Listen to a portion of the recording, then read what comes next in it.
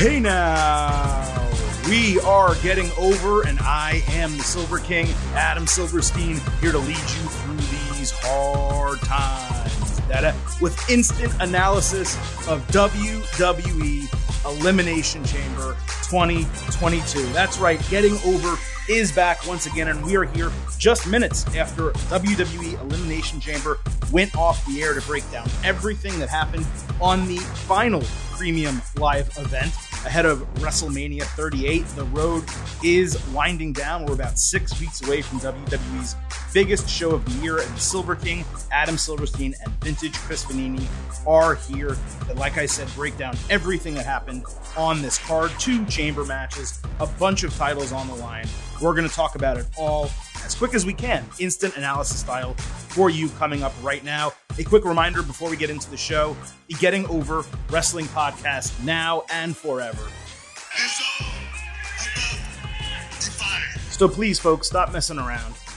Stop being marks for yourselves and go back to being a mark for me. Go back to being marks for the Silver King for Vintage. Head on over to Apple Podcasts and Spotify. Leave a 5-star rating for the show on Apple. Leave a review. Let people know how much you love Getting Over. Tell them why they should subscribe during the busiest time of the year, at least for WWE. I would also be remiss if I did not remind you to follow us on Twitter at Getting Overcast. Not only do we tweet as soon as shows go live, we tweet live during all the major television programs and pay-per-views. We also include pre- and post-show polls, very special live shows as we did Saturday morning on Twitter Spaces that are completely free. There's every reason to follow us on Twitter at Getting Overcast. Now, for any potential new listeners who have never heard us before, these instant analysis episodes, they operate a little bit differently than others. Normally, we're taping them at night, which gives us a really good excuse to pop a cold one, drink a beer, while we go ahead and discuss the show. Now, it's the afternoon here on the East Coast in the United States, but I'm going to keep up with that tradition, mostly because the last time I did this, I wasn't able to drink because, yes, I had COVID-19. So, allow the Silver King to pop open a cold one. Shout out Stone Cold Steve Austin. It's Bee's Squeeze from Copper Point Brewing here in Boynton Beach, Florida. Very, very good beer, light and sweet. Perfect for the afternoon. Chris, welcome to the show, first of all. And do you have anything over there to pop open and indulge? Yes, I've got an oldie but a goodie, the Purple Haze from Abita. I actually forgot until the last second because, like you said, it's normally nighttime. It's 2 o'clock where I am in the afternoon. I was like, oh, wait, I got to grab a beer for the show. I forgot about it. So I grabbed what I had in the fridge and still got some Purple Haze left over. Very good. Well, we are both in a good spot here ahead of this show. And the way we're going to break this down, again, for any first-time listeners, those who have been listening to us for years now, you know how this works. We're going to break down the entire card. We're going to start with our pre-show expectation grades, share what yours was from the Twitter poll. We're going to go through the entire card from the biggest matches on the show, the most important things that happened, all the way down to the low end of the card. I give you some match grades and some ratings as well. And then at the very end, we're going to recap WWE Elimination Chamber and give you our post-show grades. So, Chris, let's get into it with that pre-show expectation grade. Now, you and I, on the Ultimate Preview, we were both aligned. We said B. We expected this to be a good show, not a great show. We thought the booking could overcome some of the matches that lacked our interest, right? The Getting Overheads, all of you, our listeners and our followers on Twitter. This is the breakdown of your votes for your pre-show grades. 2% of you came in with an A, 65% with a B, 31% as a C, and 2% D to F. So the A's and D's and F's wipe out. Chris, I'd call this anywhere between a B- and a C+, but since the vast majority, 2/3 were in B, I would say that our listeners believed that this would be a B- show, Elimination Chamber. Yeah, that probably sounds about right. It's a weird mix of, it was a weird mix of decent card, kind of concerned about the booking, and the whole Saudi blood money in the sand thing on top of that. Exactly. So let's get to, we'll start with the men's major storyline. Then we'll go to the main women's storyline from the show. We'll mix those up first, and then we'll break down everything else that happened. So the Universal Championship between Roman Reigns and Goldberg, that actually opened Elimination Chamber, and we did get kind of a go-home moment on SmackDown at first. By the way, I will break down and include anything that happened on SmackDown that may pertain to some of this. And anything that happened was short. It was not a good edition of SmackDown. But Reigns came out for the main event of that show for the face-to-face. Paul Heyman compared him to Michael Jordan, Wayne Gretzky, and Tom Brady. Goldberg looked decent on his entrance. It's funny that he gets such a muted response from American fans these days. It's the only thing I could think about that no one was chanting for him. It was just kind of weak. And that's because of pure overuse. He's gotten too many title opportunities, and WWE brings him back way too frequently. Goldberg grabbed a mic, threw it down. Then he got some real chance. He stared Reigns down, said one line, and that was it. It was hardly a way to sell the match, and it felt to me like a complete waste of time, like that whole SmackDown episode was. In fact, the video package ahead of this match on Elimination Chamber did a better job selling the match than anything that happened in the lead up to it. Yeah, the video package before the match on what day? Saturday was it was good. Again, WWE's video team is undefeated. I didn't care about this match at all. None of us really did. We knew it was going to happen, but they give us a good video preview right beforehand to kind of get you amped up beforehand. So at Elimination Chamber, like I said, this opened the main card. Reigns entered first and told the crowd to acknowledge him. There were loud Goldberg chants, and he overpowered Reigns to start the match. He had a spear, but Reigns countered a jackhammer attempt with a Uranagi for a near fall. Reigns hit a Superman punch that Goldberg took terribly. Goldberg countered Reigns' spear with a spear of his own. That was a cool spot. Goldberg couldn't get Reigns up again for the jackhammer. Reigns countered that immediately with a guillotine choke. Goldberg tried to escape 4 different times, but Reigns cinched it in, and he won via knockout, just like he did against Seth Rollins, although I guess that one was technically a disqualification. My best review of this is to say it was as good as it possibly could have been, right? Like, Goldberg looked like a threat on occasion, and he tested Reigns just enough in the match, but Reigns came through every time it mattered, and it was never really close, him losing the title. Even though he got speared a couple times, it never seemed like he was actually in danger. I don't even think there was a false finish, and Reigns ultimately won completely clean, which is what you'd want him to do over Goldberg. My lone issue is that this was the first time Goldberg lost via knockout or submission. We're not counting the referee stoppage in the Lashley match. Via knockout or submission since WCW Fall Brawl in 2000. So nearly 22 years ago. And that's a great move if commentary had said, hey, not only did Roman Reigns beat the great Goldberg, he submitted or knocked him out for the first time in 22 years. It's a great, easy, free additional way to build Roman Reigns. But they didn't even think to go back and try to do that. It's stuff like that that really pisses me off with WWE. So, if an average version of this match, right, would have been 2.5 stars and a C, because I thought it was successful and the best job they could have done, I'll give it 2.75 stars and a C+. I'll give it a little extra credit because it was not bad at all, but it also wasn't particularly good either. Yeah, it was fine. As always, our biggest issue is with the match happening in the first place. Again, we don't need it. And the last couple of Goldberg matches where they just straight up do a wrestling match and not that nonsense we got for a few years where it was a spear match is over that does nothing.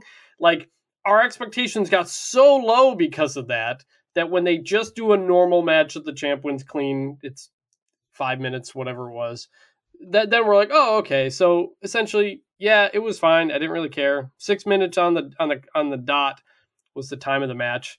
The entrances, I think, were longer. It was very, very close if you combine them, because I didn't have a stopwatch, but I just looked at the clock. It was about 6 minutes, I think, for entrances. Yeah, you're right. You get the choke them out. Would have been a great way to make that a bigger deal, but they never looked these things up. In the end, we got what we expected. We move on. Won't ever think about this again. We did have that conversation in the live pre-show. What was going to be longer, the entrances? Well, you said Reigns' entrance versus the match. I said the match will be longer, which obviously it was. And then then I came back and I said, what about Reigns' entrance plus Goldberg's entrance? And ironically enough, dude, I did the timing from the start of Reigns' entrance to the end of Goldberg's entrance when his music turned off. It was 6 minutes. The match lasted 6 minutes. The first 50 seconds of the match was them just staring at each other. So you can parse that however you want, but it was basically equal. The entrances and the match were basically equally timed. There you go. And look, as I've said with Goldberg for years, I'll end on this and we'll move on. Enough with the damn title matches at this point. Okay. Mm-hmm. He's now lost 3 straight championship matches as a challenger, none of which he's earned those opportunities. He just kind of come in and said, I'm next, right? And 3 of his last 4 matches in totality have been for the title. It's enough at this point. If you want to keep bringing Goldberg back and it's for Blood Money in the Sand or SummerSlam or a special event, I'm fine if you want to bring Goldberg back. It's okay. But you do not need to have this guy challenge for the title. His best WWE match since the Brock Lesnar match at WrestleMania, which was WrestleMania 33, 5 years ago. His best match since then was the match against Goldberg at Crown Jewel. Against Bobby Lashley, at Crown Jewel. That was not for a title. Yeah. That's what we want more of, not stuff like this. I think the reason they put him in these matches, and it ties into the men's chamber match, which we'll get into, is that they just don't want people losing to the champ. They don't want people losing in certain spots. So, hey, we'll have Bobby Lashley get knocked out. Hey, we'll have Goldberg. So that way nobody else gets hurt by losing to Roman Reigns. When instead, if you do something like Seth versus Roman and they have a great match, Seth is elevated even in a loss. That's what they don't do enough of in these certain spots. They try to say, what's a way we can just keep moving along without giving a loss to anybody? It's frustrating. Yeah, I think it's fair to say that Seth Rollins in the match with Roman Reigns, we didn't like how it finished. And, we had problems with it, whatever. But it was a great match. Mm-hmm. And Rollins was elevated coming out of that. Like, he came out and he lost and he didn't get pinned. And you're like, oh, okay. There's a chance that Rollins maybe gets added to the WrestleMania match. Or maybe they have something else planned for him. Maybe he wins the WWE Championship. Now, ultimately, we'll talk about what happened. But that's the way to do it. And yes, if you had Rollins against Goldberg in a similar situation, or Riddle against Goldberg, which is a match I think everyone wants, no one more than Riddle, of course, and Goldberg probably doesn't. There's so many people that Goldberg can help put over. You don't need Goldberg to put over Reigns. He's already over. He's already the number 1 guy in the company, some would say, in all of professional wrestling. So that's the issue here. But look, it was an in-between title match. It was on Elimination Chamber, not Mania. So there is some acceptability to it. I'm willing to accept that it happened. Let's move on to what was the main event of the show, staying in the men's world title picture. The WWE Championship match, Bobby Lashley defending against Brock Lesnar, Seth Rollins, Austin Theory, AJ Styles, and Riddle inside Elimination Chamber. There was no camel for Riddle on his entrance. Theory took selfies with everyone in their pods. Lesnar got the hottest response on the whole show for his entrance. He came out last, even though he was in a pod. And he stared down Lashley and Styles as he walked around the ring post to go to his pod. But it was notable to me that when he got to Riddle, he turned his back on him in disrespect. I thought that was done purposeful. I'm wondering if you noticed that. Yeah, it could be. And I'll say my first thought when I saw it was, oh man, we're going to get Brock and Riddle face to face at some point, most likely. I can't wait until that happens. I'm excited to see what they do. Well, I was talking about less in kayfabe and more real life. Riddle's saying many times he wants to retire Brock Lesnar. Right, but it's almost like a mix of the two, honestly. Like that's why I was curious what the interaction was beforehand, and then what it could be during the match if there could be anything, and we'll get to that. We will. Okay, so Rollins and Theory started the match. No mention from commentary. Again, simple things here that they were stablemates before, that they worked together. Just Rollins and Theory fighting. Rollins powerbombed Theory into Lashley's pod, which broke the plexiglass and injured Lashley. The door opened with trainers entering. And when the door opened, Chris, I got excited because I was like, okay, the door's open. Shit can now go down, right? The whole bloodline can run in, or a million different things can happen. The trainers enter. Eventually, Adam Pearce comes in as well. They eventually help Lashley out of the chamber. They close the door. Riddle was third in. His pod opened. He ate an insane inverted superplex from Rollins for a near fall. Styles was fourth. He hit Rollins with a torture rack into a powerbomb. Theory stopped the double superplex and hit some double one-arm power bombs on Rollins and Styles. And then Riddle caught him with the floating bro for a near fall. So he couldn't beat Theory with one of his two finishers. Riddle then hit a double draping DDT on Styles and Rollins. He set up for the RKO, but got distracted by the pods opening, the sound. The thing fell on Lashley, who wasn't there. And I thought that was kind of interesting. They did it that way. You know, they let them wrestle a little bit more. Lesnar gets pissed. Instead, Lesnar gets angry, kicks the pod door out, and enters the match. So he immediately, as soon as he gets in the ring, hits Rollins with an F5 and pins him. And I'm like, holy shit. Yeah. Michael Cole then says Lashley's been pulled from the match because he's in concussion protocol, which would guarantee a new champion with 4 men left. Lesnar quickly F5'd and eliminated Riddle. Then he hit Styles with a couple German suplexes and an F5. Theory ran away from Lesnar as Brock pulled off his gloves. Theory closed the door of a pod, but Brock just kicked it down. And then he suplexed him on the platform. Theory then caught Lesnar with a low blow to get away. He had a rolling dropkick plus a DDT for a 1.5 count. Theory then climbed the chamber wall and actually got his body through some of the chains on top, but Lesnar climbed up after him, grabbed him. They stood atop a pod. Lesnar slammed his head into the plexiglass a bunch of times and then hit an avalanche F5 on Theory off the top of a pod onto the hard platform at the side of the ring below. He rolled him into the ring, pinned him 1, 2, 3 to become WWE champion. And then he did a fake selfie with Theory after the match, which I did think was a kind of funny moment. So, there's 2 ways to obviously talk about it. There's the match, there's the booking.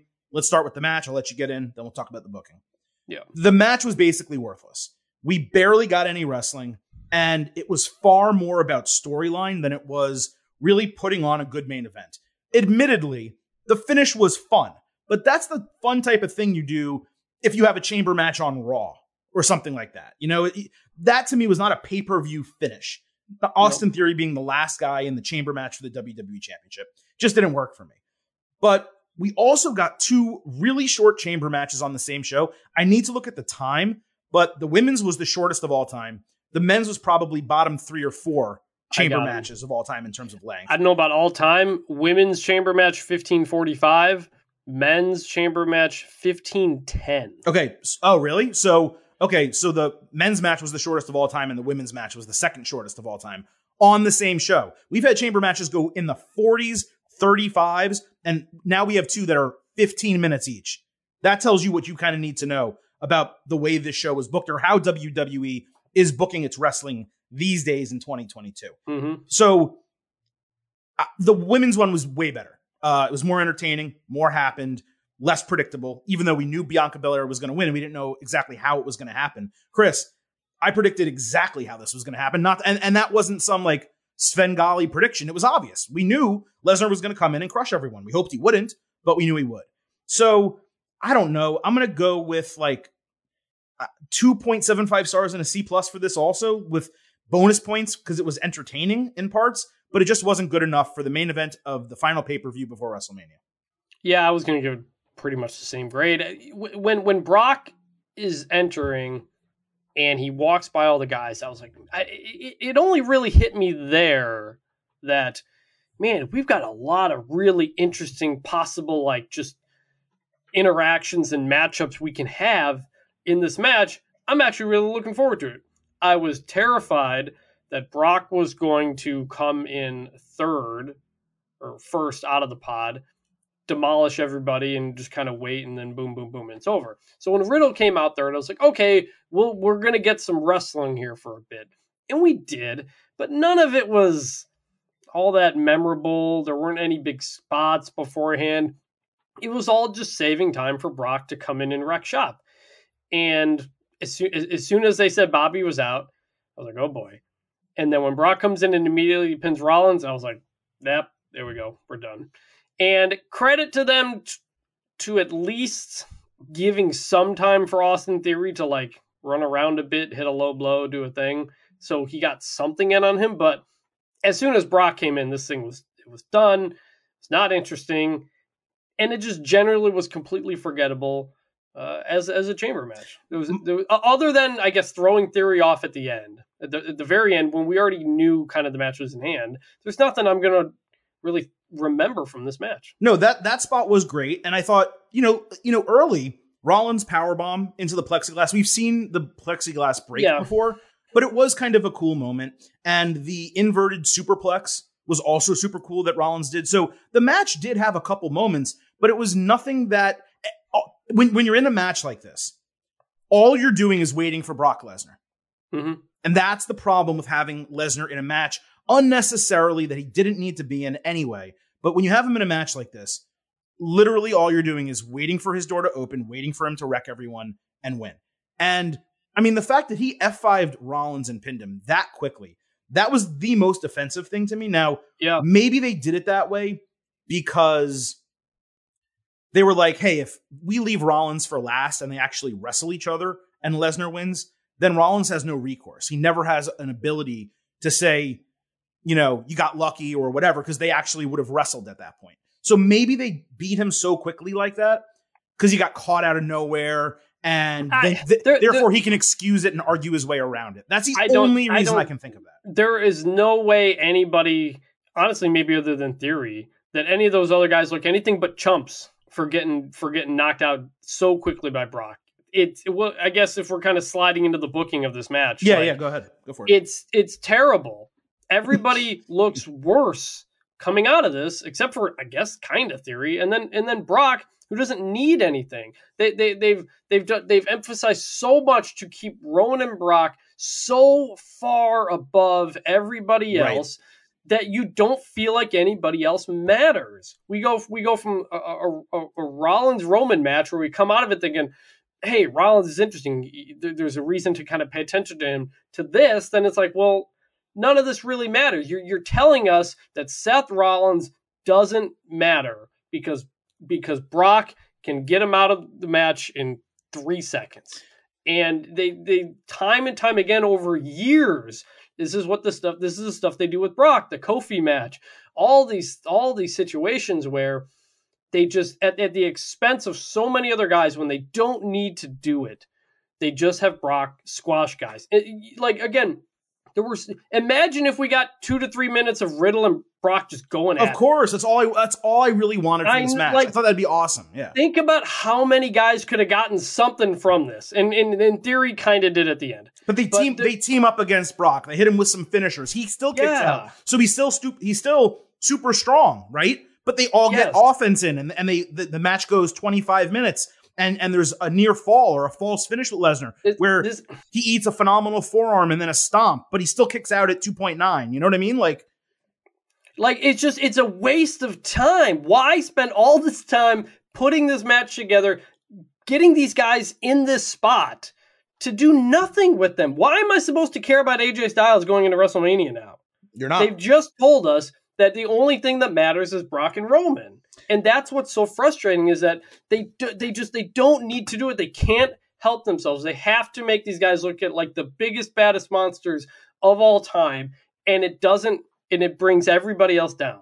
Brock, I just want to correct you, Brock, Roman, and Lashley, because we do have to admit, they not only did they protect Lashley in the booking here, but they have booked him extremely strong over the last 14 months or so. Like they do the best they possibly can to make Lashley strong. Even when he lost the title to Big E, he was strong. Here's the thing, though. In not the same level, not the same. In wrestling parlance, sure, but if I'm watching this, I see Bobby only win the title because Brock interfered, and then he can't get out because he got hit by some plexiglass and he got a concussion from it.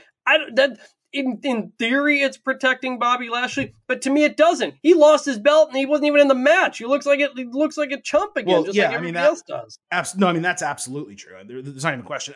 There's a tier 1 in WWE, and it's Roman Reigns for the men. It's Roman Reigns and Brock Lesnar. And the problem is the way they book everything around Roman Reigns and Brock Lesnar means there's no tier 2 anymore. No. It drops to tier 3. So everyone else, Drew McIntyre, Bobby Lashley, Seth Rollins, AJ Styles, whoever you want to put in that category at any given time, they can do no better than the top of tier 3 unless it's a period of time where Brock Lesnar is not with the company, in which case they get elevated into a tier 2 and they're very strong. And maybe WWE, decides to keep the title away from Roman Reigns for a 6-month period of time for everyone's luck. But ultimately we're back in the spot we did not want to be in. They took the title off Lashley, and they've now changed, let's remember, the WWE Championship twice inside of what? 3 times since January 1st. 3 times on day one. 1st? On day one, Brock. Royal Rumble happened. Royal Rumble, Brock got it back. Bobby got it back, and then here Brock gets it back. So 3 times since January 1st, 4 times since whenever Big E won October, November, whenever the hell that was, and they just didn't need to do any of this. They never needed to. Once they put the title on Brock, Why take it off of him just to put it right back on him? Why give it to Bobby to take it away a couple weeks later? Like what, it would have been one thing. It would have been one thing if Lesnar, came into this match as champion and went through all 5 guys and emerged still as champion and fought Roman Reigns title versus title at WrestleMania. You can say, hey, they put him in a situation, kayfabe, where they gave as many people as they possibly could a shot. They put Lesnar in the most difficult situation possible, with the hopes of maybe of him losing the title and having 2 title matches at WrestleMania. But instead, that's not what happened. And boom, they're both going to go ahead in as champion. But well, so let me just add one more thing. The problem is that in order for WWE to get here, in order for WWE to get to champion versus champion, they needed Lesnar to lose the title after he won it at day 1 because they needed him in the Royal Rumble match. Right. And they needed to make sure there was no one else who had a claim for a world championship opportunity at WrestleMania. So that's why they did it. But then you go back to day 1 and you say, well, you didn't need to put Lesnar in that match in the first place. Exactly. And they did that because Roman Reigns got COVID-19. So I am still at this point, and no one has said peep about it. None of the journalists, no one. I still want to know what WWE's original booking plan was going from day 1 until the end of Elimination Chamber, because it clearly wasn't this. It couldn't have been this. And that's where I sit. I'm just confounded by that. Yeah, that's what I was going to say. Was if this is where you were going, why have Brock win at day 1 if you needed him to then lose, and then when the Rumble to then get into this? And they didn't think probably. Goes back to after day 1. They probably didn't think, okay, what's next? They just had to make a decision. And it goes back to the bigger issue of you don't need this to be title versus title. They have given them everything. They have demolished everybody. They have all the titles. Forget about not having a tier 2. They don't have a tier 3 barely. Like, they just have to give absolutely every amount of energy they have to these two at the expense of everybody. And that's the problem. Back in the fall, when we had Brock Roman storylines going on, it wasn't at the expense of other guys. It wasn't about making other guys look weak and stuff like that. But then we get around Mania, we got to just destroy everybody with these guys because we got to build them up. You don't need to do champion versus champion. It doesn't add any more stakes. You've already made them the very, very top they can possibly be.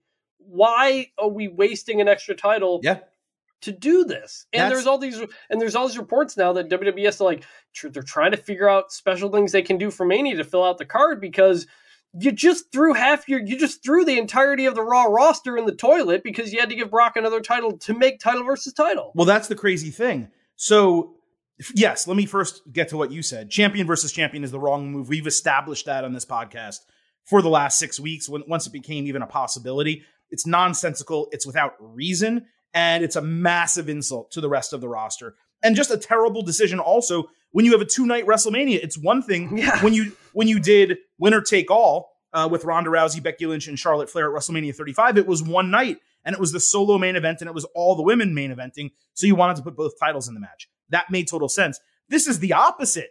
You have 2 nights. It's already the main event. You don't need to add a second title to the match, and yet they did. But what's even a greater indictment than just this and what they did to Rollins and Styles, Rollins in particular, in this match, whatever.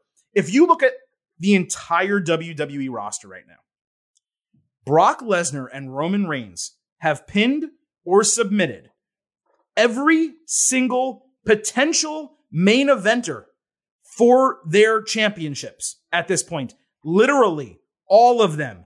Big E has been pinned. Drew McIntyre was pinned at Survivor Series. I mean, you can literally go down. Rollins and Styles both now pinned by Lesnar. Rey Mysterio's been pinned. Cesaro was pinned by, you can literally take a look at the roster. There's no one left at this point. Roman Reigns, the whole point of having a guy who's a dominant champion with a reign this big, as we've said many times, is to ultimately put someone over. And it can be someone that has a long-term story with the person, like Seth Rollins. It can be someone like Drew McIntyre, who's a babyface that you really want to develop, who, did a really good job last year, but never actually got his moment, 2 years ago, because of the pandemic. there are so many different names that you could slide into that spot and you can crown them. We thought there was a potential for Big E to, once he lost his title, win Royal Rumble, face Roman Reigns, get put over by Reigns in the main event of WrestleMania. There are so many options, but they've all been defeated at this point. So now WWE has two options at WrestleMania. Have Roman Reigns win both titles, in which case, do they unify them? Does he drop one, making it clearly less valuable in the eyes of everyone? Or does he lose one, a la Kenny Omega, how he had multiple titles and he lost one to Christian and then kept the other one, which would, kind of ruin the first time Reigns actually loses? Or is the person who ends Roman Reigns' winning streak Brock Lesnar, the only person in the company who is stronger than Roman Reigns, and one of maybe two people in the company, the other being Goldberg, who could not possibly be elevated by beating Roman Reigns, who's already as elevated as you possibly can be. So no matter what happens, there's not a good outcome at WrestleMania unless somehow someone else gets added to the match, and that is not going to happen. There's only one possible good outcome left. I'm not even going to say it's the best outcome, but it's, I think, the only way I can save it to be to a point where I will come out of that match excited. And that is Roman Reigns wins, and at the end we get The Rock. Comes out, yes, we talked about that, yeah. SummerSlam, next year's Mania, whatever. That's the only way I can think of coming out of that match being like, oh man, that was awesome. Otherwise, if Roman wins, whatever, if Brock wins 2 titles, I'm just like, and that's going to be the last match of the show. It's going to be very difficult, I think, for them to have people come out of the show feeling good. And it's because of everything they've sacrificed to make this happen. Well, that's the other thing. It's like, okay, let's not forget in New Orleans how badly this match got booed, right? Yeah. You and I were there. Yeah, we were there, and it was horrible. It was one of the worst things I've ever seen I've ever seen from a WWE live event, where the crowd just completely turned on them. Now, that's not going to happen here because Reigns is legitimately hated, but he's also, because he's such a good heel, he's also loved. So people do have an interest in seeing him. And Brock Lesnar is over like Rover right now as a babyface. Even with the booking, even with us not liking the direction they're going in, he's still over as hell. Now, when we get to Dallas and it's a major city and it's a smart crowd like it normally is for WrestleMania, could they potentially boo this out of the building? I think it's within the realm of possibility. But at the same time, it shouldn't be happening in the first place. And I don't think ultimately it will get that negative reaction on the show. Probably not. It'll depend what else happens, if the rest of the show is good, but also how long this match goes. If they try to do a 30-minute match, I think people could turn on it. So probably not, but possibly, if it's not a good Mania, if they can't fill out the rest of the card in interesting ways, I think it's possible. But like I said, it's either way, coming out of the end, I think is going to be very difficult for them to have the crowd just coming out of the second night really excited. It's going to be difficult. So I don't know. I just don't know how, with what they have so far. Right now, there's only 3 matches official for WrestleMania, and there's 6 weeks to go, but there's only 3 matches official. I mean, they've sold already like 56,000 tickets for each night, which is pretty impressive. They want 100,000 for each night. They're not going to get it. But I don't know how you fill out this card. And my guess is that each day is 3 hours or 3.5 hours at most, because this show, which had a full 8-match card, even though they took 1 match off, it was $250. So what the hell are you going to do at a 2-night WrestleMania when you only have 1 men's world championship match? I don't know. That's going to be the biggest question, I think, for the next 6 weeks is how do they build the rest of the card? They'll do Roman Brock stuff when it's just the two of them together is good. I'm going to probably like the build to this match. I'm going to like the promos. I'm looking forward to Heyman. When it's just the two of them together, it's good. Let me propose something to you, and then we can move on. Yeah. If WWE books 2 world championship matches for night 1, okay? Let's just make believe Brock Lesnar versus Seth Rollins and Roman Reigns versus, man, who's even on that brand right now? Drew McIntyre. No, God, I'd hate for them to throw. Let's say Drew McIntyre, but he's the only one. I guess Big E's over there now. I guess. Okay, Big E. Let's just make believe it's Big E. So we get the match we want, right? Would that at all save the champion versus champion situation for you, or would it not? Because it's so obvious both of them will retain the titles. It's tough because it would be so obvious, but I also think they could do a good job getting me excited for every possible scenario. I think they could build that McIntyre, Lesnar rematch, Big E Lesnar wanting retribution. You know, I think they could. I think there would be a way they could make it pretty exciting, at least in the build, even if we know what we're going to get. Okay, fair enough. And we're going to talk more about this on Tuesday's WWE episode, and we have 6 more weeks until WrestleMania, so we'll see what WWE actually does. But we did feel like we needed to kind of spend a little time and talk about it here. So, Chris, let's, with that, move to the women's side here. All right, we had the Raw Women's Championship, Becky Lynch defending against Lita. They had a good pre-match video package, but there wasn't any additional build here for this. So for the match, Lita hit a Hurricanrana off the jump. Lynch countered a Twist of Fate with a Disarm Her. Lita countered a third Bexploder suplex into a DDT and hit a flying crossbody for a near fall. Becky tried to cheat with her pinfall by grabbing the ropes, but Lita kicked out. Becky then countered another Twist of Fate, but Lita caught her with a cutter. I think it was maybe Dirty Deeds. Anyway, Lynch got the Disarm Her back on. As Lita was escaping it, though, Becky hit the manhandle slam, but Lita got her foot on the bottom rope in a really good false finish.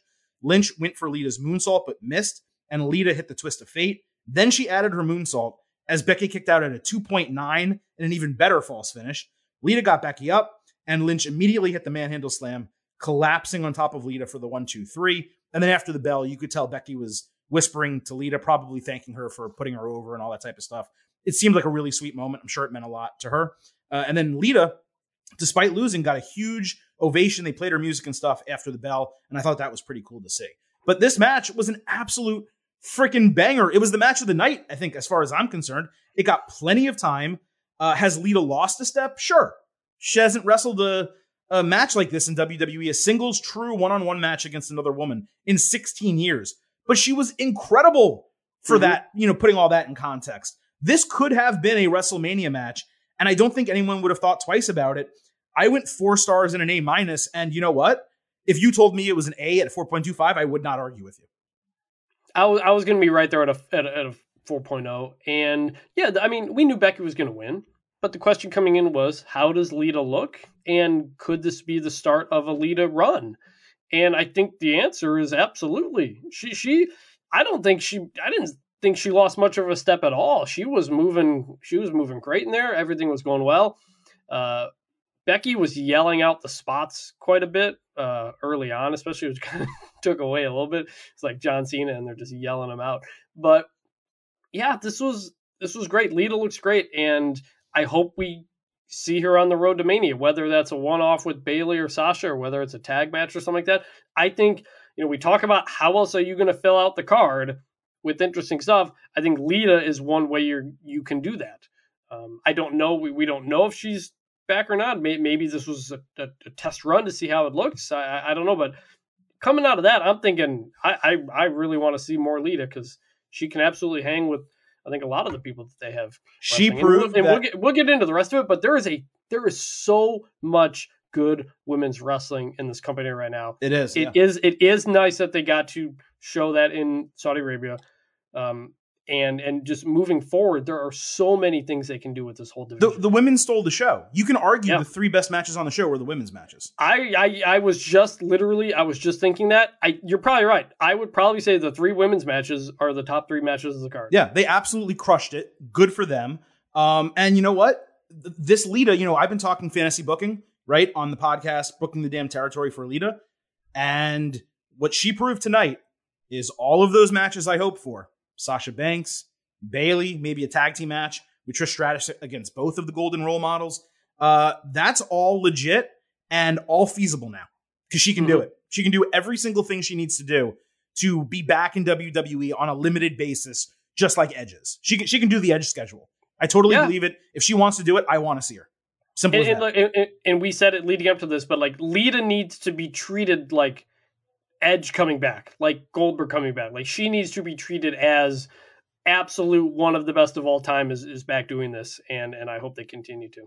Absolutely. So let's move to the other half of the Raw Women's Championship picture, which was the Elimination Chamber match, because it was for a number one contendership for Becky Lynch's title. We had Bianca Belair, Rhea Ripley, Doudrop, Liv Morgan, Nikki Ash, and Alexa Bliss in this match. The last spot was supposed to be a mystery, but they just announced it on Raw. This was the second match on the show. Right off the top, and because this was the first match, even though we just discussed Becky, the first thing that stood out to me, the women looked awesome. They were covered head to toe, yes, or neck to toe, I guess. But there weren't any stupid oversized t-shirts for the first time. And because of the way their gear all looked, they kind of looked like DC superheroes. That's the first thing that came into my mind. And I thought that was pretty cool. Also, Liv came out fully dressed like Britney Spears from Oops, I Did It Again. Yep. That was. She's got me saying, hey now. And I was just really impressed. Not just in this match, all three matches, the women looked outstanding. Not from a. I'm not even saying that from a male standpoint. I'm saying from an aesthetic standpoint. They looked awesome, and they didn't look like a joke. Which in all these other Blood Money in the Sand shows, you're so distracted by them wearing oversized t-shirts that it really takes you away from like, oh, maybe we'll get a good women's wrestling match here. That wasn't the case on this show. Right. And we've seen, I think, coming out of the last one, that both Charlotte and Sasha eventually used the full bodysuit as normal gear, even back here in the United States. Yeah, so and it looks good. Yeah. It does look good. And Liv Morgan, she looked like, obviously, Britney Spears. Also, a note to a couple months back, she dressed like Christina Aguilera. She did. So that was a continuation of that. Very cool. One other thing, Chris, before we get to the match itself. So Alexa Bliss came out last. She made her entrance. I mean, she was basically 90% the same character, right? Which was pretty disappointing. It also proved all of those videos, all of those therapy sessions, the stuff we sat through thinking like, oh, she's going to come out on the other side different, was a total waste of time. It's so lazy and like disappointing for them to bring her back without what was a much needed repackage. Now, okay, is she going to be demonic and do magical things? And is Lily going to be there? Probably not. But she still has the dark look. She has the exact same music. They had a chance to bring her back as the goddess or a gimmick that was somewhere in between both, and they didn't. I thought it was a total wasted opportunity. And it even went so far as the fact that she had a swing in her pod in the Elimination Chamber. It was kind of like if she was still doing the gimmick and had never left, for example, that would have been cool and made sense. Like, you know, she has the swing, whatever. But for her to come back and be almost like exactly the same, again, it's a microcosm of everything that's wrong with WWE. They had a chance to do something. They didn't do it. I liked the swing, but yeah, otherwise, just generally, I don't understand what the point of the therapy was for so many vignettes if it wasn't much of a change. I thought it was like 2 months. I thought it'd be a great way to transition her back to what she was, and it was like a great setup, but they just didn't do it. So it seemed like everything was there for them to bring her back. Like they did a pretty smart move, and then they just didn't follow through. Yeah, weird. For no real reason whatsoever. Okay. As far as the match goes, Liv and Nikki started. Doudrop was third. She sent on Liv on the platform. Ripley was fourth and quickly took Nikki out with Riptide. Bliss was fifth. She got a great reaction and had some really nice moves out of the jump for the first time wrestling in a long time. Liv pinned Doudrop after a sunset flip powerbomb off the ropes. Thought that was awesome, but she sold an injured Nate. Belair was last to enter, as she earned by winning the gauntlet match. Belair went on a run and got face-to-face with Ripley, but they decided to team up with a double-delayed vertical suplex. It was a really fun spot because Bliss's skirt kept falling in Ripley's face, and she kept like flipping it up and smiling at Bianca. I don't know. I just had so much fun with them doing that. Ripley flipped out of a KOD, and she and Belair ate a double code breaker from Liv. Bliss took Liv out with Twisted Bliss, so now there were 3 left. Then she countered Riptide and lucked into DDTing Ripley as Belair simultaneously clotheslined Bliss in what I thought was another great spot. Belair caught Bliss trying for a Hurricanrana, bounced her off the ropes twice for powerbombs into the steel walls. Belair then missed a 450, did a handstand out of Bliss's DDT, which was a cool reversal. Belair's handspring moonsault got caught with double knees for a near fall. Bliss then demanded Belair give up, but instead Belair punched her square in the face and hit a KOD to win in 15 minutes and advance to WrestleMania against the Raw Women's Champion. So this was a really fun match, but just like I said about the men's chamber, and we talked about earlier, this is so short. Charlotte Flair against Naomi on SmackDown, a TV match, went 20 minutes. The Gauntlet on Raw went like 35 or something like that, maybe even 40. This went 15 up until the men's. This was the shortest Elimination Chamber match in history by 4 minutes. And now both of them are the two shortest Elimination Chamber matches in history. How the hell, I don't get it. Do you do a stipulation where you have 4 people in timed pods and you just have it go 15 minutes? They were opening the pods after like 2 minutes. And they even let the initial people, which are supposed to back in the day, they would get 5 minutes to wrestle. They only got, I think, 2 or 3 minutes. The ring shouldn't even be full of competitors at 15 minutes, let alone it be the end of the match. Anyway, that's my rant on the time. The right person won. The action was extremely strong. Everyone got to shine at least for a moment, except for Nikki. But Ripley, I felt, should have been in there much longer. Bliss was her normal self. She was good in some spots, pretty rough in some others. The finish was booked well, and they actually made me think on more than one occasion Bliss might win, which filled me with a sense of dread. So they worked me in the match, and I like being worked, when it's in a positive manner. I was between 3.75 stars and 4 stars for this. I'm going to go with 3.75 and a B+. There wasn't enough to make it higher, but there really were great spots, and it was great action. And like I said, it was an indication of how well the women were booked and treated on this entire show. Totally agree. I liked it. I just would have liked more of it, essentially. But for the most part, everybody got to look pretty good in some places. It's a complete opposite of what we got in the men. So it accomplished that. I was surprised it wasn't Rhea at the end, but I understand wanting to give Alexa some stuff, in her comeback. Absolutely. And I was with you where I was thinking, oh, maybe she comes back to win this. So I got work there too. Yeah, I mean, pretty much agree with all that. On the timing stuff, so when this match started, this was the second match of the main card. When the bell rang to start, 40 minutes had gone by in the show up to this point with one match, one 6-minute wrestling match.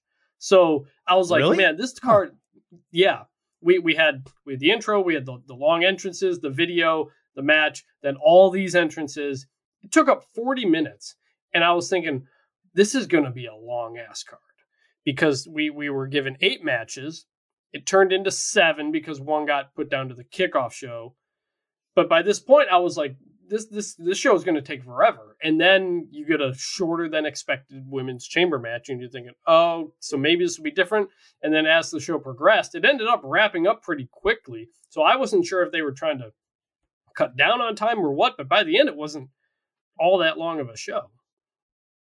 It really wasn't. It was 250, as we talked about. And not only that, every match was short. You do make a good point. For a show that had 8 matches, 7 that actually happened, and went for 2 hours and 50 minutes. Six that actually happened. Plus the kickoff show match. No, there were 8, and then we didn't get the men's tag team match. Right, so 7 actually happened. Yeah, 7 happened, including the kickoff, so 6 on the main show. Yeah. Right. Okay, fine. 6 on the main show. For that to be 250 and not be mostly wrestling, I mean, I would bet if you added up all the times, and maybe you'll do it when I talk about the next match, if you added up all the match times, I bet they were less than half of 2 hours and 50 minutes. I bet they were less than an hour and 25 minutes of the broadcast. Just saying. You said it's a little bit less than that. Yeah, rough math. That's wild. That's wild for a 3-hour Elimination Chamber. It's not a A-level pay-per-view, tier 1, but it's a signature show. And we just talked about how good Crown Jewel was, in November, back in Blood Money in the Sand in Saudi Arabia. So there was every reason to make this a great show with a ton of wrestling and a longer show. They just didn't do it.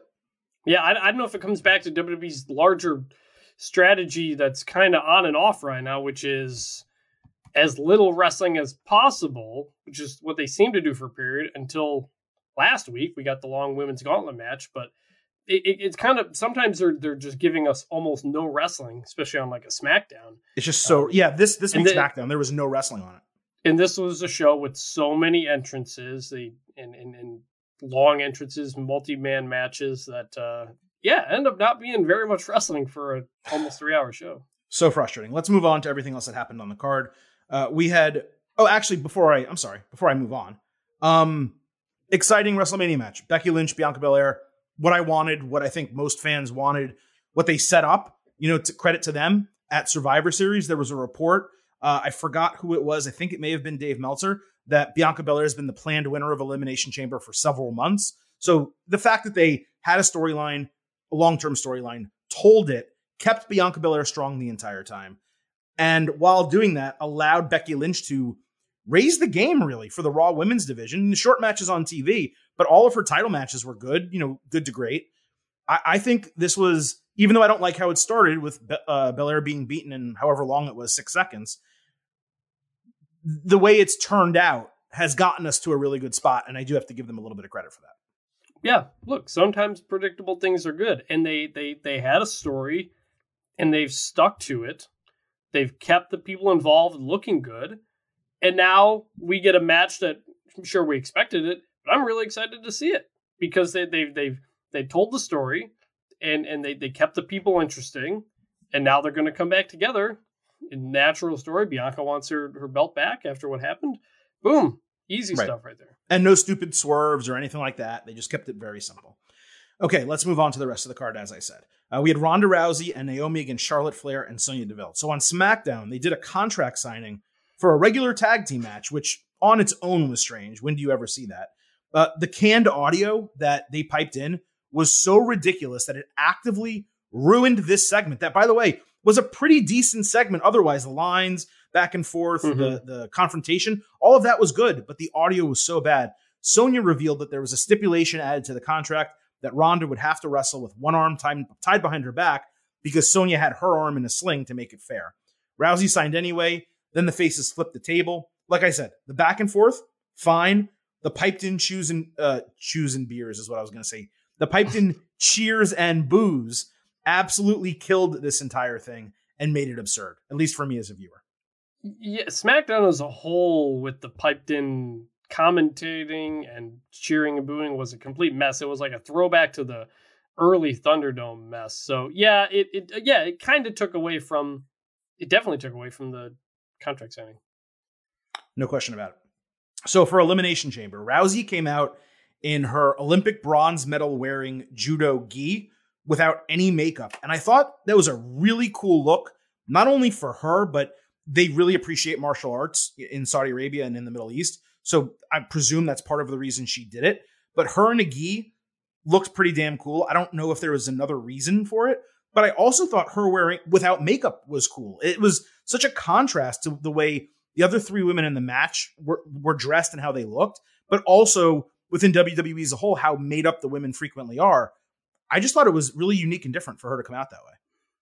Yeah, I kind of popped for it. I was like, oh, it's an interesting way to work around kind of the requirements of what they wear and stuff like that. So, yeah, I was interested in it. And yeah, you mentioned the no makeup and stuff. I thought it was pretty cool. Honestly, that was a very much a babyface move. It was. Yeah, I agree with that. As expected, Deville revealed right after the bell that her arm was fine and Rousey's was still tied. So Rousey still was able to get up on her as the arm was tied more to her side than her back. She didn't really do a good job keeping it behind her back, but it was still tied, so fair is fair. She went for an armbar, but Flair interfered and tossed her into the post. Flair grabbed Rousey by the rope and hair to prevent a tag, but Naomi got the hot tag anyway. She had a disaster kick, an awesome tope corkscrew, then ate a sit-down powerbomb from Flair. Rousey got tagged back in and hit her Piper's Pit slam on Sonya. She taunted Flair with Deville's arm in her grasp and won with the armbar submission in 10 minutes. Naomi was the total MVP of this match, but they all worked really well together. There were some fun moments here. Rousey had to be on the winning side going into WrestleMania, so the booking made complete sense. The arm stipulation, it was totally unnecessary. I went 3.25 stars and a B. If I was WWE, I would put Naomi in this WrestleMania match. People would be most excited to see her more than Flair, more than Rousey. She has been the star the last few weeks across the entire women's division. And you can make an argument she's been the best part of WWE TV over the last week and a half. This is a big Naomi MVP run right now. I don't think it's going to go anywhere, but that's just how I feel about what we've seen from her recently. I had the exact same reaction coming out of this, which was that Naomi can freaking go. And she's just over the years gotten better and better and better. And really is someone you could strap a rocket to and take to the top if you wanted to. Is there going to be a Naomi Mania type of thing to get her into the match? I'd love to see it. She's awesome. We'll see if she ever gets that opportunity. But she was awesome. This match was fun. And Ronda, I think the arm behind her back thing kind of like changed the whole mindset of how she typically goes into wrestling. And it made it a lot more entertaining. She had that great flying knee. She had to sell essentially because of that. And it made her a much more interesting character and wrestler to watch. So obviously you can't do that every match, but I hope they and her can take some things from this match, and that, you don't just have to have the scowl punching and do, your UFC deal to be a pro wrestler. You can do other things. Do the judo gimmick keep doing the judo gimmick. We've kind of been down on her coming back and getting this main event spot. But I was encouraged by her and think, maybe there is a lot of room for her still to go. So yeah, this was probably the third most interesting of the three women's matches, but probably the third most interesting match on the card. Yeah, right. I think that's totally fair.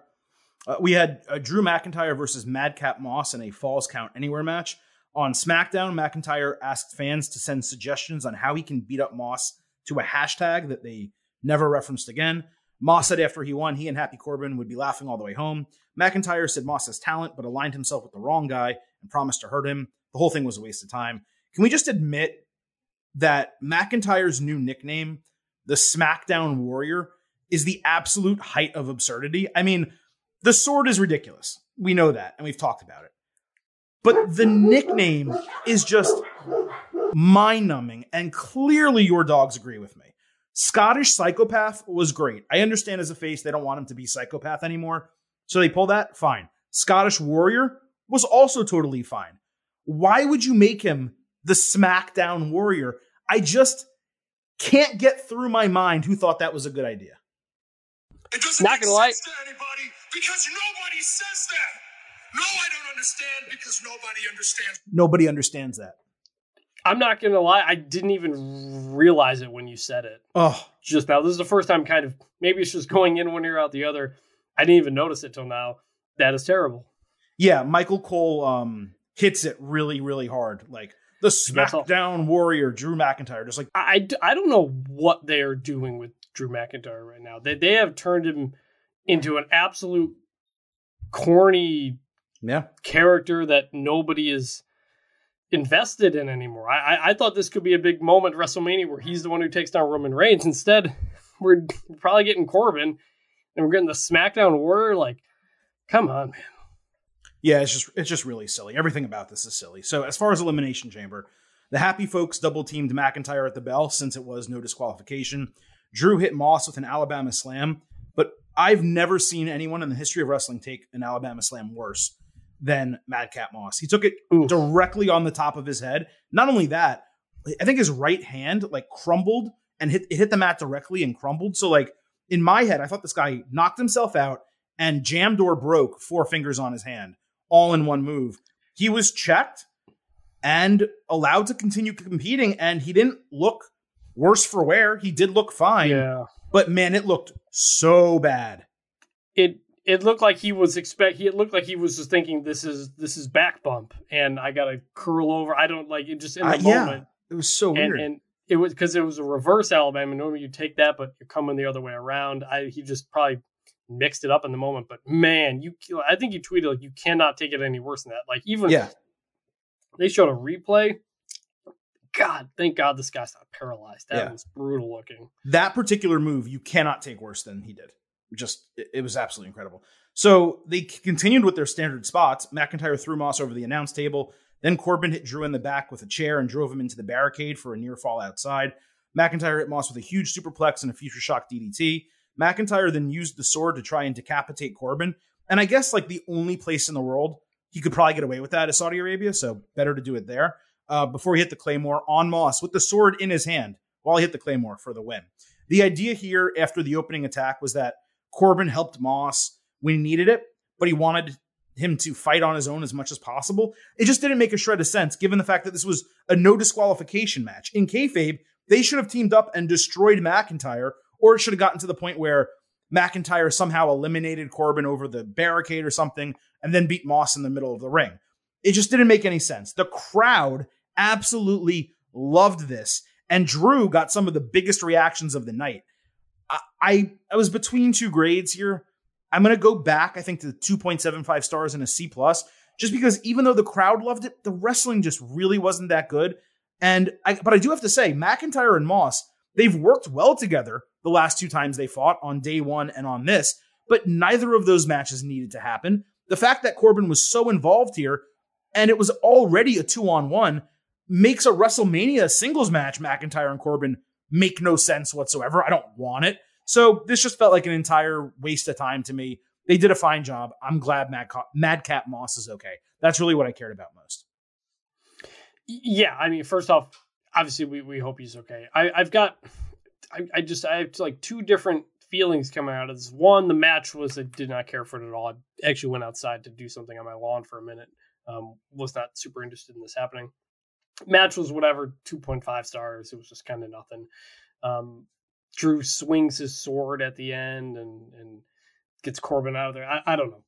But my other thought coming out is that outside of that terrible reverse Alabama slam bump, I continue to think Madcap Moss has a lot of potential, just not in this current form. He's charismatic. He's pretty good on the mic. We learned today that he's tough as shit. To not only take that, but then they did a superplex off the top rope later in the match, and just, man, I can't imagine how he toughed that out. It was a nice superplex. And he can. I think he can go pretty well. So it doesn't feel like it, but I continue to be like, there's something there if they can figure it out at some point. It wasn't this. Okay, so let's just move on away from that to the only other match that was scheduled for the main show, the SmackDown Tag Team Championship, the Usos against the Viking Raiders. On SmackDown, we had Jey Uso against Ivar. Jimmy Uso broke up a potential fall after 2 minutes and 45 seconds when Ivar splashed Jey, so it was a disqualification. The Raiders got their Viking helmets back. It was an atrocious segment and a total waste of time. It was one of 3 matches on SmackDown. The other 2 were very good. This one was horrible. It did nothing to build to the title match. And then at Elimination Chamber, it's just honestly incredible how WWE took a worthless feud, had no build for a pay-per-view match, and then had the Usos attack the Viking Raiders before the bell without even letting the match happen on pay-per-view. Like, what the hell is the point? What are they so angry about? Why is this? There's no reason for this to be a feud. They had one backstage confrontation during a promo, and that's the entire thing. Look, if they fight for the titles on Friday, fine. End it, whatever, move on. But if they drag this out to be the tag team title match at WrestleMania, I'm going to lose my freaking mind. That was my thought. Was, they're just not going to do it here. They're going to do it at Mania, which it was 6 weeks away. No way. It was disappointing because I was interested in the match and thought they could do something, something pretty good. And then just to not do it. Also, in kayfabe, people get attacked on the way to the ring all the time, and the point is to weaken them, and then you get in the ring, and the baby faces tough it out and start the match. Why did the Usos just, beat them up and then not be like, all right, let's have our match now? There was just 0 point to anything that happened there. It was frankly, it was insulting as a viewer after their attempts to push this on us forever to then not even do it. It was a mess. It was terrible. It was horrible. And then on the kickoff show, we had Rey Mysterio versus The Miz. So by the way, Viking Raiders, Usos tag team match, not on the kickoff show. Drew McIntyre, Madcap Moss, not on the kickoff show. But we're going to take Rey Mysterio. We're going to put him on the kickoff show. I did miss the first half of this match while I was in the car, but I did get to see the crowd going wild for it. They loved it. Ray was dressed like Judo Master from Peacemaker. At least that's what I thought. He was in all green. Miz got Dominic ejected, but Ray got up on Miz while he was distracted, climbing down his body for the roll-through pinning combination win. Miz was pissed. He attacked Ray after the match. Dom made the save. They hit a double 619 and a double frog splash. There were some nice false finishes here, and the crowd did put it over. I went 3 stars and a B-. I actually thought it was pretty entertaining. Yeah, it was perfectly fine. It would have been a real solid TV show match. This was the one I think we had the least, the most intrigue in terms of who's going to win. And then we see it's going to be on the kickoff show, and kind of was what it was. And all right, I don't know if this means they're going to continue to do these guys up until Mania or what. But yeah, it was just kind of, it was fine. It was solid. Yeah, so that was WWE Elimination Chamber. At least I don't think I missed anything. It was, best I can put it, Chris, a pretty uneven show. The women ruled, really. You take those 3 women's matches, you put them on any pay-per-view, you're off to a great start, as far as I'm concerned. The men, top to bottom, were weak, and as one person tweeted at me while we were taping the show, from not Rob Manfred at MattRat103, he says, 3 pay-per-views, premium live events with LOL Lesnar main events to start the year. Wish I could say I was surprised. It's a really good point. We've had 3 pay-per-views this year. Brock Lesnar has stood tall at the end of all of them. Won the WWE Championship, won the Royal Rumble, won the WWE Championship. All 3 results, I, as a viewer, did not want. And that is how all 3 pay-per-views to start 2022 have ended. Yeah, it's a good point. It really feels like the calendar flipped and we're truly back to pre-pandemic WWE booking. Yeah. You know, we largely liked the product during the Thunderdome era. The pay-per-views. SmackDown. We really liked the pay-per-views. The pay-per-views were all really good. We had fresh matchups. We had they were forced to tell stories and do it in different ways. They didn't have a crowd, and they eventually piped in the crowd, and that kind of became its own thing. But you know, now they're fully back to just, all right, Goldberg's got a title match. All right, we're going to have Brock destroy everybody. We're going to do Brock Roman again. And it's just like, it really feels like they've fallen all the way back into their old habits. And any lessons that they learned coming out of the Thunderdome have been gone, other than let's pipe in the crowd to make them do what we want. It's been a rough start to the year. And none of this has gotten me any more excited for WrestleMania. No, the road to WrestleMania is not paved in gold. It is not exciting right now. There's 3 matches booked for the WrestleMania card. Champion versus champion, Roman Reigns versus Brock Lesnar. Raw Women's Championship, Becky Lynch versus Bianca Belair. And the SmackDown Women's Championship, Charlotte Flair versus Ronda Rousey. Out of those 3, I'm excited for the Raw Women's Championship match. Mm-hmm. The SmackDown one, middle of the road. Don't really care much.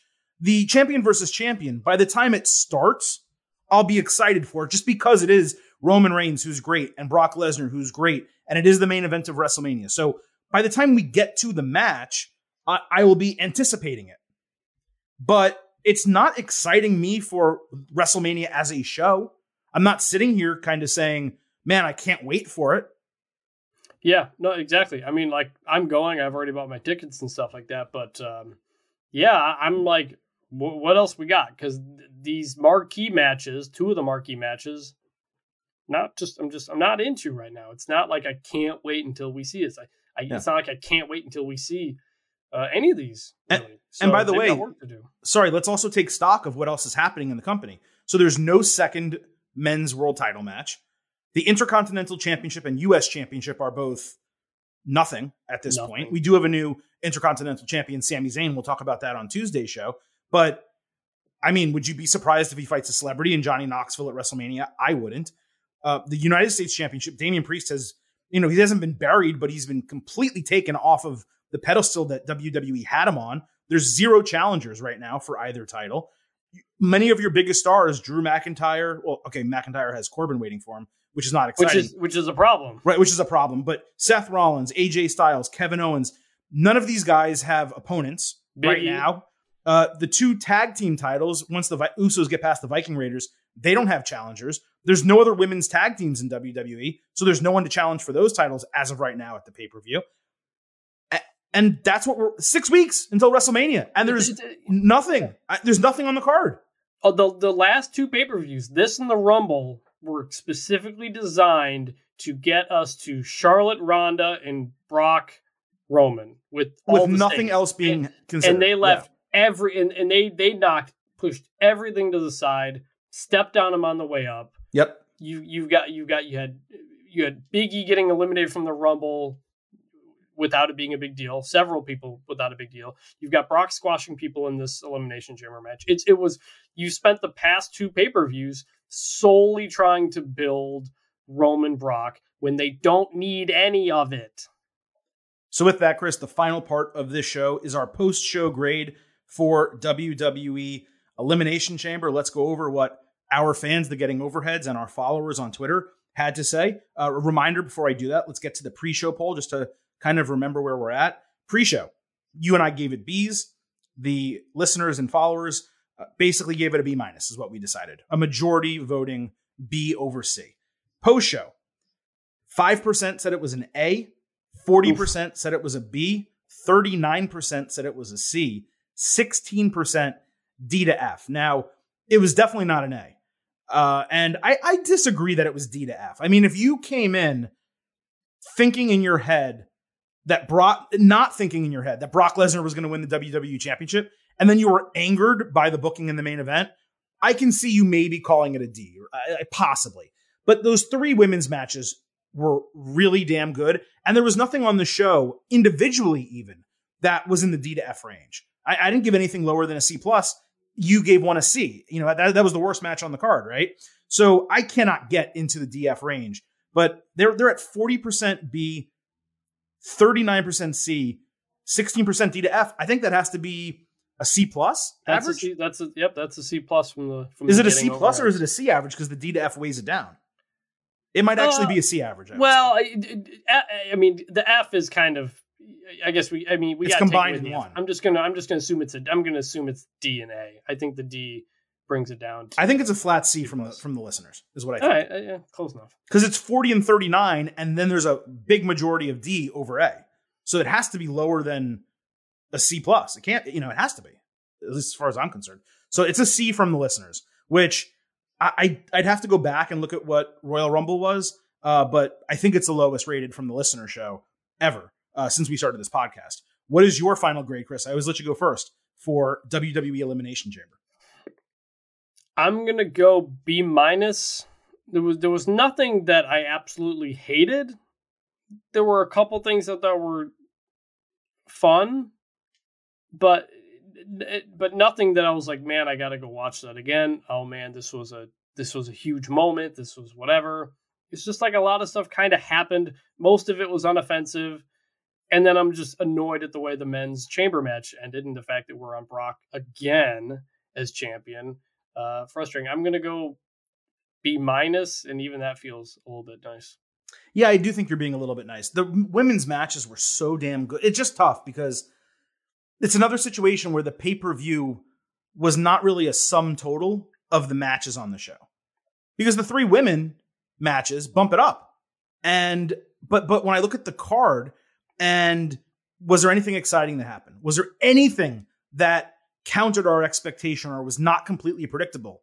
I think, Chris, I'd have to go back. I think I hit 100%. I think I batted 1,000 on my predictions here. Not because I'm great at making predictions, because everything was so predictable on the show. So, except for the Rey Miz match. I said Rey. No, I know, but that was the only thing that wasn't as predictable.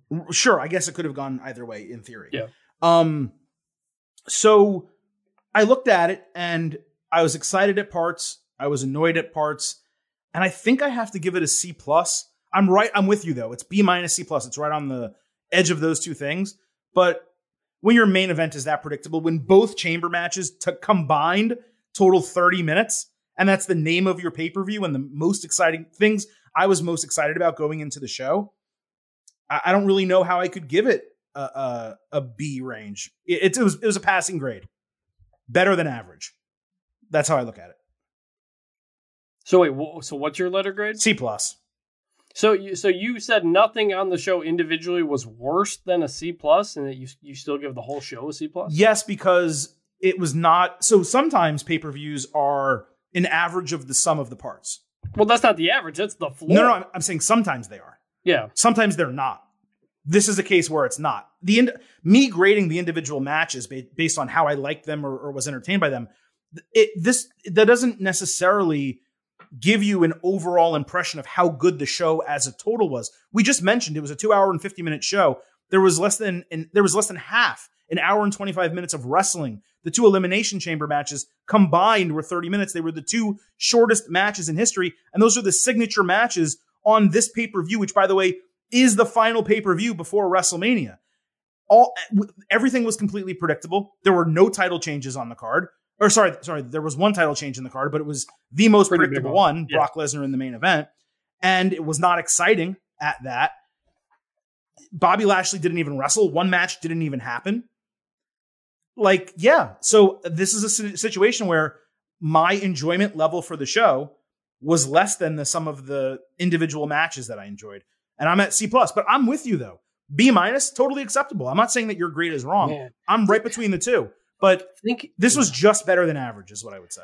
I'm thinking about the way we came out of the last 2 pay-per-views. Think about all the people that Brock Lesnar has destroyed over the last 3 weeks. And Roman Reigns over his entire run. Well, I just mean literally over the past 3 weeks. Like, how many people have been knocked down? Past 6 weeks, starting with day one when he beat all those guys. I'm saying start with the Rumble. Just literally just the Rumble. All the people that Brock knocked out in the Rumble and all the people he squashed in this Elimination Chamber match. Man, that is a lot of people, a lot of really solid wrestlers getting knocked down 1 or 2 pegs, all for the purpose of giving Brock another title to go fight for a second title when Brock is not somebody who needs any title. The taste coming out of the last 3, I mean, day 1 was kind of a surprise. Didn't really know what it meant because like, oh, Brock's on a different brand. Maybe they're changing plans. But the last 2, it's been very clear what they're doing, and we're not looking forward to it. And they've just run over a lot of guys in the past couple of weeks to do it, and that's very frustrating. Yeah, we talked about it earlier. They've just decimated the men's singles division across both brands, and I don't know to what end they did it. That's the worst part about the entire thing. It's like, okay, so Lesnar wins both titles and takes the loss from Reigns, or Reigns beats Lesnar, overcomes his greatest foe, and now has both championships. And who's left for him? Even if what you talked about on this show or what I talked about previously on this podcast happens, and at the end of WrestleMania, The Rock comes out and they schedule the match for WrestleMania 39, does that mean that Roman Reigns is going to hold the championship for 1,000 straight days? Yeah. And maybe hold both? Or does he lose at some point? You know, like, who's left for him to beat? Well, I mean, if we take it to that point, we're not going to get into a whole deep thing, but if he does hold it for another 365 days and fights The Rock, does The Rock win? And then The Rock has 2 belts? And then he relinquishes the title? And then and now you've had Roman Reigns be champion for 1,000 days, only for The Rock to take them and say, screw it, which you wouldn't do. You'd put Roman over, but then Roman goes over The Rock, and then by the way, if they do that and he's champion for another full year, he's beaten everyone already. Like, okay, maybe Cody Rhodes joins. Maybe they call someone up, Braun Breaker from NXT or something happens. Like, okay, I guess there are Drew McIntyre. He's already beaten him, but sure, he could be a real challenger for the title. He hasn't beaten him in a title match. Yeah. So there's options out there, but how do you do that for 12 months? And then if he keeps the title the entire time and retains it, then what the hell do you do? Riddle? I mean, Riddle, I guess, exists. Randy Orton's probably out there. There's some people they can pull, but like the booking it's mind-boggling at this point. This is the problem with running roughshod over everybody, is that you're going to have to do a lot of work to make us believe that somebody else can do it. Now, you know, we could plan Roman Rock for the next WrestleMania, and maybe Roman drops it at SummerSlam to Drew McIntyre, and we can still do Roman Rock, you know, fighting for the family. You don't need the titles for that. So, you know, he doesn't have to hold it, but yeah, I don't want Brock to be the champion of both belts coming out of Mania. Like, I don't want either of them to have both championships coming out of WrestleMania. That's the problem. And this is the road that they specifically took us on and threw a lot of people overboard to make it happen. Could you imagine, like, just, we'll get out of here on this, okay? Could you imagine, and I mentioned this earlier, Roman Reigns beating Brock Lesnar, having both titles. He has the Universal Championship, WWE Championship. And then Monday on Raw, he comes out and he has both titles, and either he says, well, I don't want to take everything, so here, I'll drop one. Or Adam Pearce coming out and say, Roman, you have to drop one of the titles. You can't have one champion on both brands, blah, blah, blah. And then he just gives up the WWE Championship. The WWE Championship.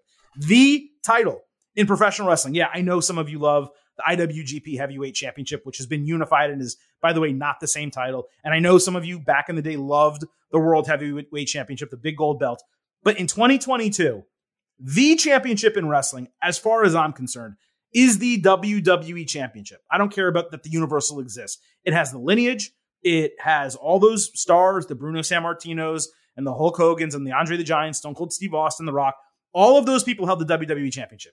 And could you imagine one of those guys just being like, I'll just drop the WWE title. And it's already changed hands 3 times in 40 days of 2022. It's unbelievable. And there's a potential for a 4th at Mania, and if someone drops it, a 5th. So, yeah. Right, 5 times before May. Yeah. They did not... This process to get to champion versus champion did not help the WWE title. It diminished it a bit. It diminished the product. It diminished the talent on the roster. It didn't make the match as strong as they think it did. And look, again, I do believe that this was not, whether title versus title was the plan or not, the booking that we have seen since January 1st was not the plan. Okay, because at day one, Brock Lesnar was not going to win the WWE Championship. So if it happened another way, maybe it still would have happened. But I think we legitimately, WWE's plan, as I mentioned, going into Chamber, I think Rollins was going to win the title there, or Lashley would have retained it. And we would have had 2 separate title matches at WrestleMania. I believe that was the plan. But given everything that happened, them deciding to put the title on Lesnar because they wanted a big finish to this pay-per-view that they had really strongly promoted, as it was a big pay-per-view. The card was sick. It was stacked.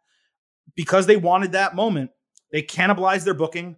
Brock and Paul Heyman reportedly have both been pushing for title versus title at WrestleMania, which I stunningly cannot believe that Heyman's been pushing for it, knowing what that would do to the other half of the roster. Being a guy who was the executive director of Raw and knows what it's like when the Raw product is treated as the B product.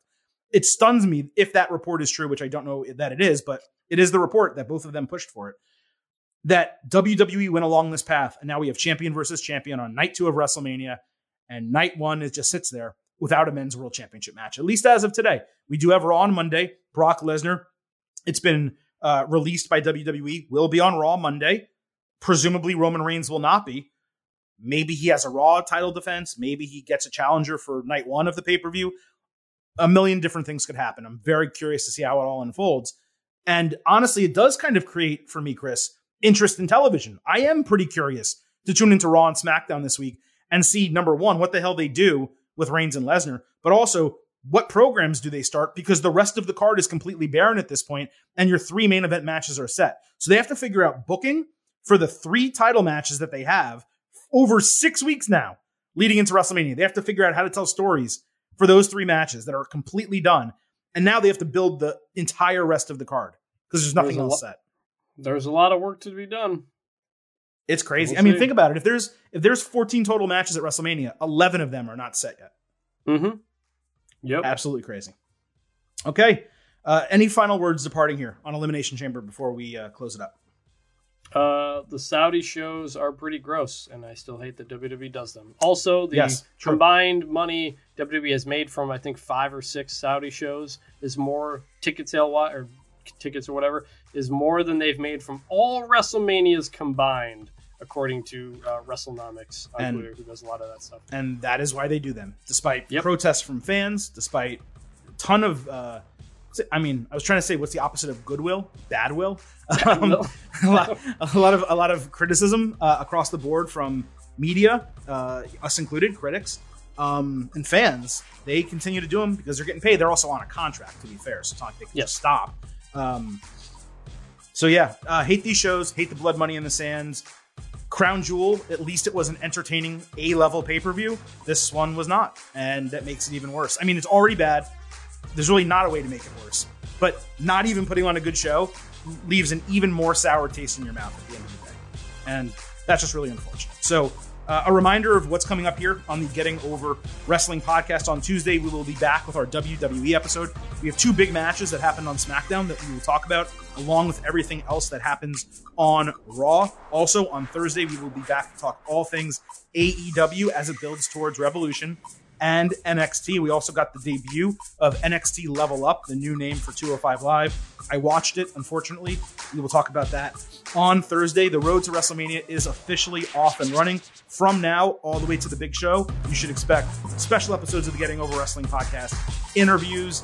Of course, we'll have our ultimate preview right as we get closer to WrestleMania. And of course, we will have instant analysis both nights, Saturday night and Sunday night of WrestleMania. At least that's my plan. Right now, I do not believe I have any other engagements that weekend. I believe it's on a separate weekend for once, which is really exciting. So that's it for today. Reminder before we go that the Getting Over Wrestling podcast. So please head on over to Apple Podcasts and Spotify. Leave a 5-star rating for this show on Apple. Leave a review. Let people know how much you love the instant analysis episodes, how special they are. Do not forget to follow us on Twitter at Getting Overcast, and please join us on Tuesday for our next episode. For Vintage Chris Vanini, this is the Silver King Adam Silverstein, leaving you with just 3 final words. Bye for now.